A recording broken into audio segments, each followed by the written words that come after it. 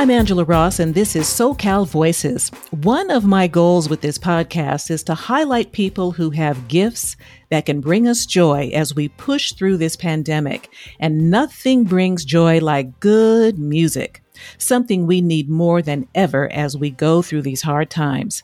My guest today is the lead singer-songwriter with Loud as Funk, and has performed on Simon Cowell's X Factor USA. She's been the opening act for Estelle, Patti LaBelle, Macy Gray, Jennifer Lewis, Cedric the Entertainer, and many more. On this edition of SoCal Voices, she discusses her musical journey. Hers is a story that will inspire and encourage others to pursue your dream. Ms. Myra Washington, a.k.a. DJ Karma Camille. Yes. Welcome to the podcast, girl. Thank you. Woo. It's funny hearing people talk about you and without you talking about you. So I get chills when I hear that. It's like encouraging myself. I appreciate you giving me this platform too as well. I really do. Thank you so much. Oh, it's wonderful to have you. I'm so glad you're here. So you started your musical journey in Port Arthur, Texas, as the child of not one, but two church pastors. Ooh, you started in church. Girl, yes. Talk about that. Yes, I'm the first of four children, but when I was growing up, I was the first child for a while. So like from 1 to probably like 5, I would say my parents were just going to church. We were just Christians, and we would go to church. But then they kind of made that switch over to being preachers and a pastoral position. And so it wasn't my choice. I don't think people really understand being a preacher's child, because at the time I was a child, it didn't matter. But as I start to grow up, you kind of get speculated, and then it's like people have an expectation of what you should and shouldn't act like, or should and shouldn't be, and that you don't get to be an individual. You're more like, oh, that's Pastor Washington's daughter. Oh, that's co-Pastor Washington's, and I'm Myra, please. So, but I am so grateful for that experience growing up in church, because my mom forced me to sing. I am still kind of shy, but back then I was really, really shy. And she used to tell me, if you don't get up there on that stage, I'm going to take you in the back of that church, and it's going to be you and me. And I'm from the South now. I'm from Texas. So you don't want to play with no mother from Texas, because they don't play. Okay. There ain't no such thing as child abuse. So, she forced me, and I hated her for it. But now I am so grateful that she made me, and she believed in what I had. And so what did you have? What did you start doing first in church? Started singing in the choir, and then she kind of forced me to sing lead. And for me, it's like me singing lead out in front, and it's that scary, like, oh my God, like everybody's looking at me. I already feel judged. So now they get to examine and judge me at the same time. But I feel like at the time I had, she could hear a tone that I had that the other kids my age didn't have. So she just she pushed me and pushed me. So I appreciate her for that. When you started performing, you're still a young person. When did it really click with you that, oh, I can do this? And what did you really like singing? What was the kind of stuff you enjoyed? So growing up in the church was gospel 24/7. I think when Christians first find their Christianity and find their place with God, it's really, really strict. It's like, we don't listen to that secular music in here. The only thing we were allowed to listen to was love songs. So my tone came from Luther Vandross, Aretha Franklin, Gladys Knight, anything that was about love and not just about having a party. So those are the sounds that I kind of attracted myself to and took a note of. And so that's why I kind of have that low, like rich sound. But that was the thing that kind of made me, I didn't know that I wanted to be a singer. I just, at the time when I was younger, I didn't know that I wanted to be a performer, because I was shy all the way up until I got to LA. I was like, listen, Myra, I had a talk with myself. I was like, girl, Myra, the closed mouth don't get fed, sis. So you can go and sit in the corner if you want to, but there's 50 million other people out here hungry and ready to do whatever it takes. So you better open your mouth. So, Yeah. yeah. Yeah. So you went to school, you went to college. I graduated from Prairie View A&M. What did you study? Radio, TV communications. Hey, my girl. All right. Yes. That was mine. That was my backup plan. By the time I got to college, I knew that I wanted to be a singer, but I also knew that I had to get out of my mama's house. And college was like the way to go. And not only that, but I knew that I had to, I'm a backup kind of person. So I don't want to just, in case this doesn't work out, at least I have my degree to fall on. So it kind of pushed me out of the shy mode and gave me like a little bit of push to get in front of the camera and articulate and speak. And being around other folks, it always broadens your perspective on life. You meet new people, you see some other stuff, and it only grows the thing that you really, really want to do. So did you perform while you were in college? Did you do shows and stuff like that? Not too many shows. I was in the choir for a little while, but I didn't really start performing live with the band until I graduated. And, Prairie View is right outside of Houston. So it was only natural for me to just say, after graduation, I moved to Houston. And then that's where I started really honing my craft because I met Rick Marcel, which is my ex-husband. I met him. He was playing at one of the top clubs in Houston called Scott Gertner Sky Bar. Scott Gertner Sky Bar was like on a penthouse level overview of the city. It was the hottest place to be. Like any celebrity or musician that came to town knew that where we're going to go tonight, you're going to go to Scott Gertner Sky Bar. So that was like where I was able to get my foot in the door and literally learn from him and watch him. Because since we weren't exposed to rock and roll or the people that I love the most, like Tina Turner or Prince, my mom would not let me listen to Prince to save my life. She wouldn't let me listen to Madonna. And now all of these people started I'm like, who is that? Who is this? I'm soaking this in. And so now I'm getting, it's literally like learning on the job. And it was something that it was inside of me because I've never been scared I'm shy when I'm off stage. And when it's almost like something comes over me when that microphone gets in my hand, it's a whole nother person. And I've always been that way. So yeah, being in Houston, starting at the Sky Bar, that's what kind of gave me my confidence and just the foundation to start entertaining. When did you decide that you needed to head further west? You wanted to be in LA. How did that start? Well, what happened was, we were playing this club. Scott Gertner, the owner, he had a band, but we were like the only other band that was playing. And I would have such an amazing time. And I felt that I was feeding people. And when I say feeding, I mean, just kind of like, I feel like music is a healer. And so I was giving them what they needed from me. And I was never getting anything back in return. And I don't know if you understand what I'm saying, but it's almost I do. Okay. So I was doing this every night. I was leaving my heart on the stage. And then when I get home, I would be like, I feel empty. I feel like I did all this work and I have nothing to show for it. So I started talking to him. I'm like, hey, we need to move to LA because he's an amazing performer too. He's performed with, he's subbed for Ernie Isley. He's toured with Kool and the Gang, Cameo. I mean, wow. Stephanie Mills, anybody of that in that genre, he's been with. So I think he was apprehensive because he didn't want to be a little fish in a big pond. Oh, yeah. And so he would always say, he was like, no. Because we were like local celebrities. Everybody knew us there. We would go places and people were like, oh, don't worry, we got your meal. That kind of thing. And then I was just like, listen, I'm leaving and you're more than welcome to come. But if you don't want to come, I'll be back in a couple months. So I would just come here for a few months, go home for a few months to make money, come back.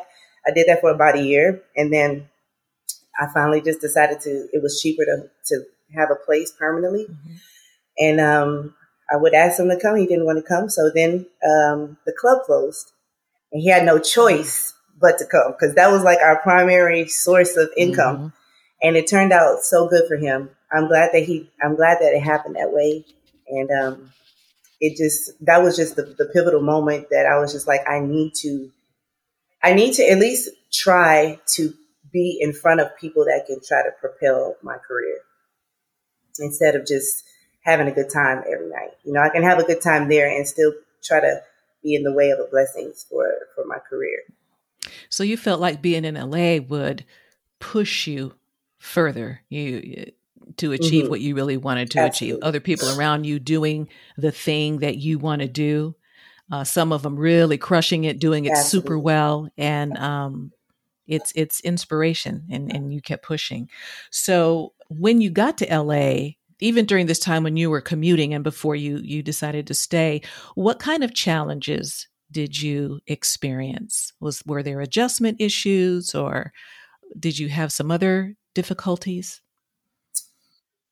You know, honestly, the biggest thing is just me being, I don't like pressuring people to do what they don't want to do. But here, you literally have to push yourself on people in order for them to listen to you or hear what it is that you can do. And then once they get a taste of what it is that you can do, then they listen. I guess because so many people are, you know, here and trying to do the exact same thing. But I tell the story of when I started just trying to find a gig here. First of all, when I came, gigs were like pay to play. And I was like, I am not paying anybody to play. Like, I'm not doing that. I need to find a place that is willing to pay me. Or even if I played for free, I didn't mind for the exposure, but I'm not going to pay you to let me have your stage when you need entertainment. Exactly. So I would go to Stevie's Creole Cafe. Do you know Stevie's Creole Cafe? I've heard of it. Yes. Yes. Yeah. I used to go there and back then, oh my God, every Black celebrity that you could ever think of was hanging out there. Mm-hmm. Like it was an amazing vibe. The food was great. The band was always every weekend. I would go there and I would literally try to find Stevie and he would never come out. Like he didn't want nobody to talk to him. He was like one of those kind of people. Like he's watching the cameras. He see what's going on. He was like, I would call. They were like, who is this? I was like, Myra Washington. Stevie's not here. Click. Wow. God provided a way for me to kind of go through the back door by this promoter that I had just started DJing, like literally right before I left Houston. I was DJing for 3 months. I really didn't know too much of what I was doing, but he found out that I was DJing because of my car. And he was like, oh, you DJ? I was like, yeah, I sure do. Mm-hmm. He was like, you should come DJ, in between the band breaks. And I was like, you know what? I will come DJ. However, only way I'm going to DJ is if you promise me that you're going to give my band a night. And he kept his word, and he did. And soon as I got on stage, I didn't even have a band. I knew a few people. I knew a few people that I could piece together. Mm-hmm. And we pieced them together, and they were spectacular musicians. And even now in their career, they're off with Stevie and just a whole bunch of people. But as soon as I got on stage, Stevie comes down. Wow. And he's like, oh my God, the stage is on fire. He was just overwhelmed with gratitude and the emotion that was put into the music. So that's my story with Stevie. But that's how I got started here on the music scene in Los Angeles. Now, when did the DJing start though? Because you had always been a singer. I mean, you're still obviously a beautiful singer, but when did that become part of your offerings? So in the hustler form that I am, I was in my mind. So back in Houston at the club, we would write a general list of songs, but according to who was in the audience, what age, what sex, what nationality, I learned how to read an audience. So I was like, I need to learn how to take this same thing of what I'm doing as a singer and transfer it to records. That way I can have another form of Wow. income. I felt like there was there's not a lot of black female DJs that play. My concentration is funk. I love funk, love old school music. I love that. I mean, I do everything, but that's what I'm passionate about. So there wasn't any of that. And so I was like, I'm going to teach myself. I had one lesson. He taught me the basics, and I was in my garage, just like getting ready to come to LA. I was like, I'm going to do this. I need another source of income to offer. So that's what basically happened. I needed to be different, and because I felt like a lot of black girls could sing. Over half of the black females that I know can hold a note. I was like, I need to offer something besides just singing. Mm-hmm. Wow, And it really, worked out. it did. Really innovative, and that entrepreneurial spirit in you, realizing the next Yes. thing I need to do. What else can I do to get to the multiple streams of Mm-hmm. income? That's really a really interesting story. Now, a couple of other musicians, singers who have been on this podcast have talked about how to safely do live performance in the era that we are in right now. People are trying to teach in the pandemic. They're trying to do all kinds of things. And it just hasn't been Mm-hmm. safe to gather. And we've been getting a lot of mixed messages about what we can do, what we can't do, and when, and what's open and what's closed. How are you doing with all of this?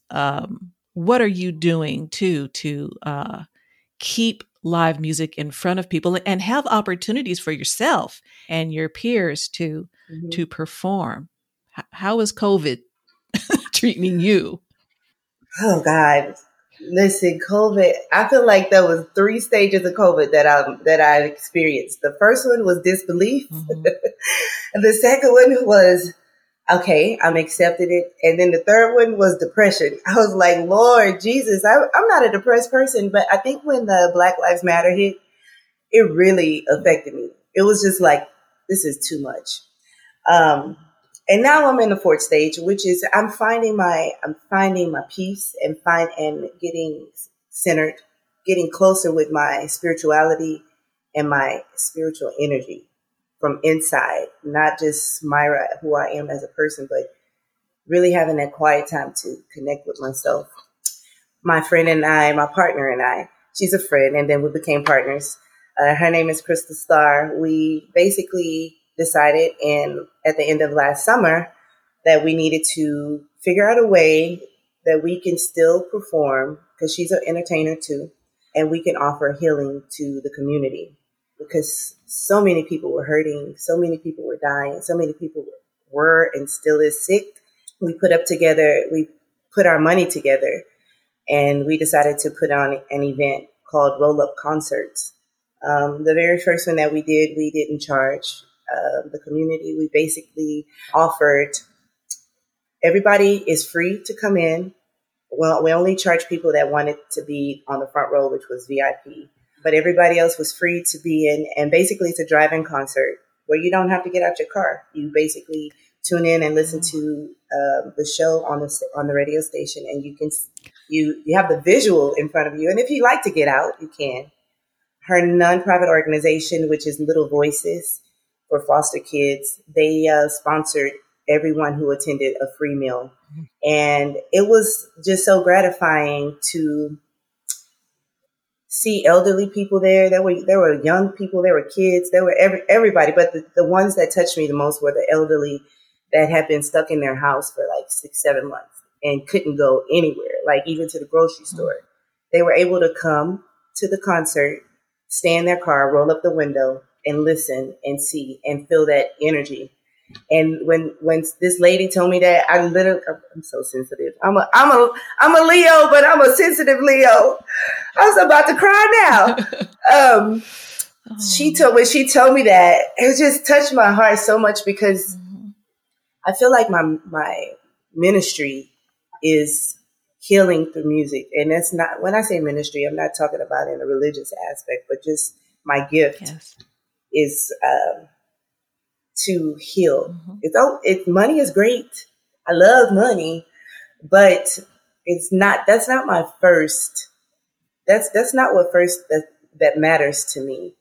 I want to heal, and I want to be able to touch you in a way that you haven't been touched, or if you're feeling down, that it's not just me singing a song. I want to make a connection, you know? Yeah. So when she said that, I was like, oh man, this is great. This is wonderful. We have to do more of these. So it became a thing. And then they shut us down. Well, not shut us down, but the city of Los Angeles, we went back into, we went back into quarantine. Everything was locked down. We wanted to do a few more shows. So just recently, within the last 3 months, we started doing what we call secret sessions. And my band and I, we used to host a jam session every Sunday night in Culver City at 77 Lounge, and that happens no more. So we took that idea and we brought it to people's backyards. So we go and we pimp out the whole backyard. Lights, sound, everything, fire pits, everything. We pimp out the backyard. And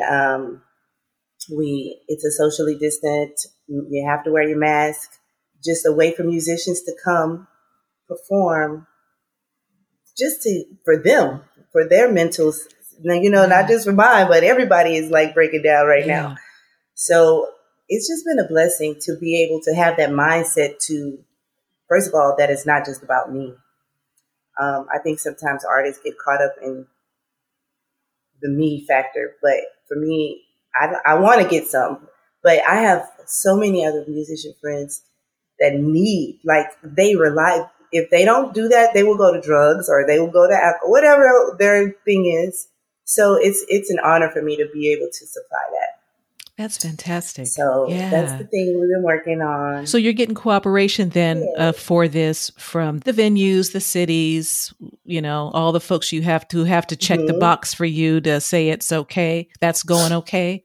Yes. Now the first time we don't know what was needed. We was just like, can we do this? He said yes. He was so gracious. He gave us the parking lot, and it was a community event. So we were just like, let's go for it. This time is a little bit more logistics involved because it's at the mall. So it's a little bit more, detail oriented. And so it's just, two minority women trying to make something out of nothing, because there are drive-throughs, but there's none catered to the culture. You know what I mean? Our culture. Yeah. So you guys are filling the need. Find a need and fill it, right? It's one of the oldest yes, guiding principles of good business. So you've been doing okay. You've been feeling good. You look great. You sound great. Thank you. I'm happy that you have found some connectivity with the community, their willingness to do these kinds of things, to pull together. I'm really moved by what you said about musicians needing this as much as the audiences crave the music. Performers, musicians, they need to perform. It's life, and when you deny that to people, it can have really devastating effects. So it's nice to know that you're trying to pull all this stuff together and that you are doing it whenever it's possible. Yeah. People need to know where to find Ms. Myra Washington's material so they can check you out, listen to your stuff. Where are you? Tell everybody where you're at online, where you're at on social media. Where should they look for you?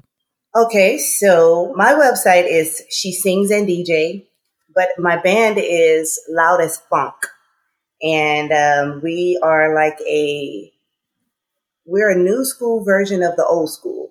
We are inspired by the greats, and we just kind of take that and put it to where music is now and make it mesh together, make people from all walks of life and ages appreciate it. And it doesn't sound stale, but it doesn't sound generic either. It doesn't, you know what I mean? It doesn't sound like it's, you have some records that I can tell this was made in 1960 or 1970. It doesn't have that effect. It just transcends from then to now. The band is called Loud as Funk. You can follow the band at Loud as Funk Band _ on Instagram. My Instagram is She Sings and DJ. Everything for me is She Sings and DJ. I started also making these masks. I have a few over there, but I started it actually started for my mental health at first. And then I started selling them, and then it's just like, it took over. Yeah. And I'm like, oh Lord, every time I hear that my Etsy account go off, I'm like, oh my God, I gotta make another mask. So it's been great, but it's just been, it's been a lot, because I'm one of those people, like, I don't want nobody to help me. I need to do it by myself, because it's my name going on this. So the great thing is that I don't have to have a roommate right now. I'm here by myself. It's quiet. Yeah. I get to hear my thoughts and become just more connected with myself, So it's been an experience, and I'm learning to be grateful in the moment, because who knows what's about to happen. So just learning how to take it one day at a time instead of worrying about what's about to happen. Yeah, that's a good place to be, because worrying doesn't solve anything. Mm-hmm. And it makes you sick. At all. It does. So, You are so right about it. Yes, indeed. Well, you have a very inspiring story. Young girl, young woman, having a dream and pursuing it. And, I'm here, I'm doing it. I'm going to do what I can to make it so, and helping others along the way. That's gold. So Myra Washington, DJ Karma Camille, thank you so much. Hey, thank you for joining me on. Thank you so much for having me. I really appreciate it. You don't understand. I really appreciate it. It makes me happy. I appreciate the opportunity. I'm Angela Ross. Thanks for listening to SoCal Voices. We'd love to hear from you. Send us an email to contact us at SoCalVoices.com. You can also follow us on Twitter, Instagram, and Facebook at SoCal Voices.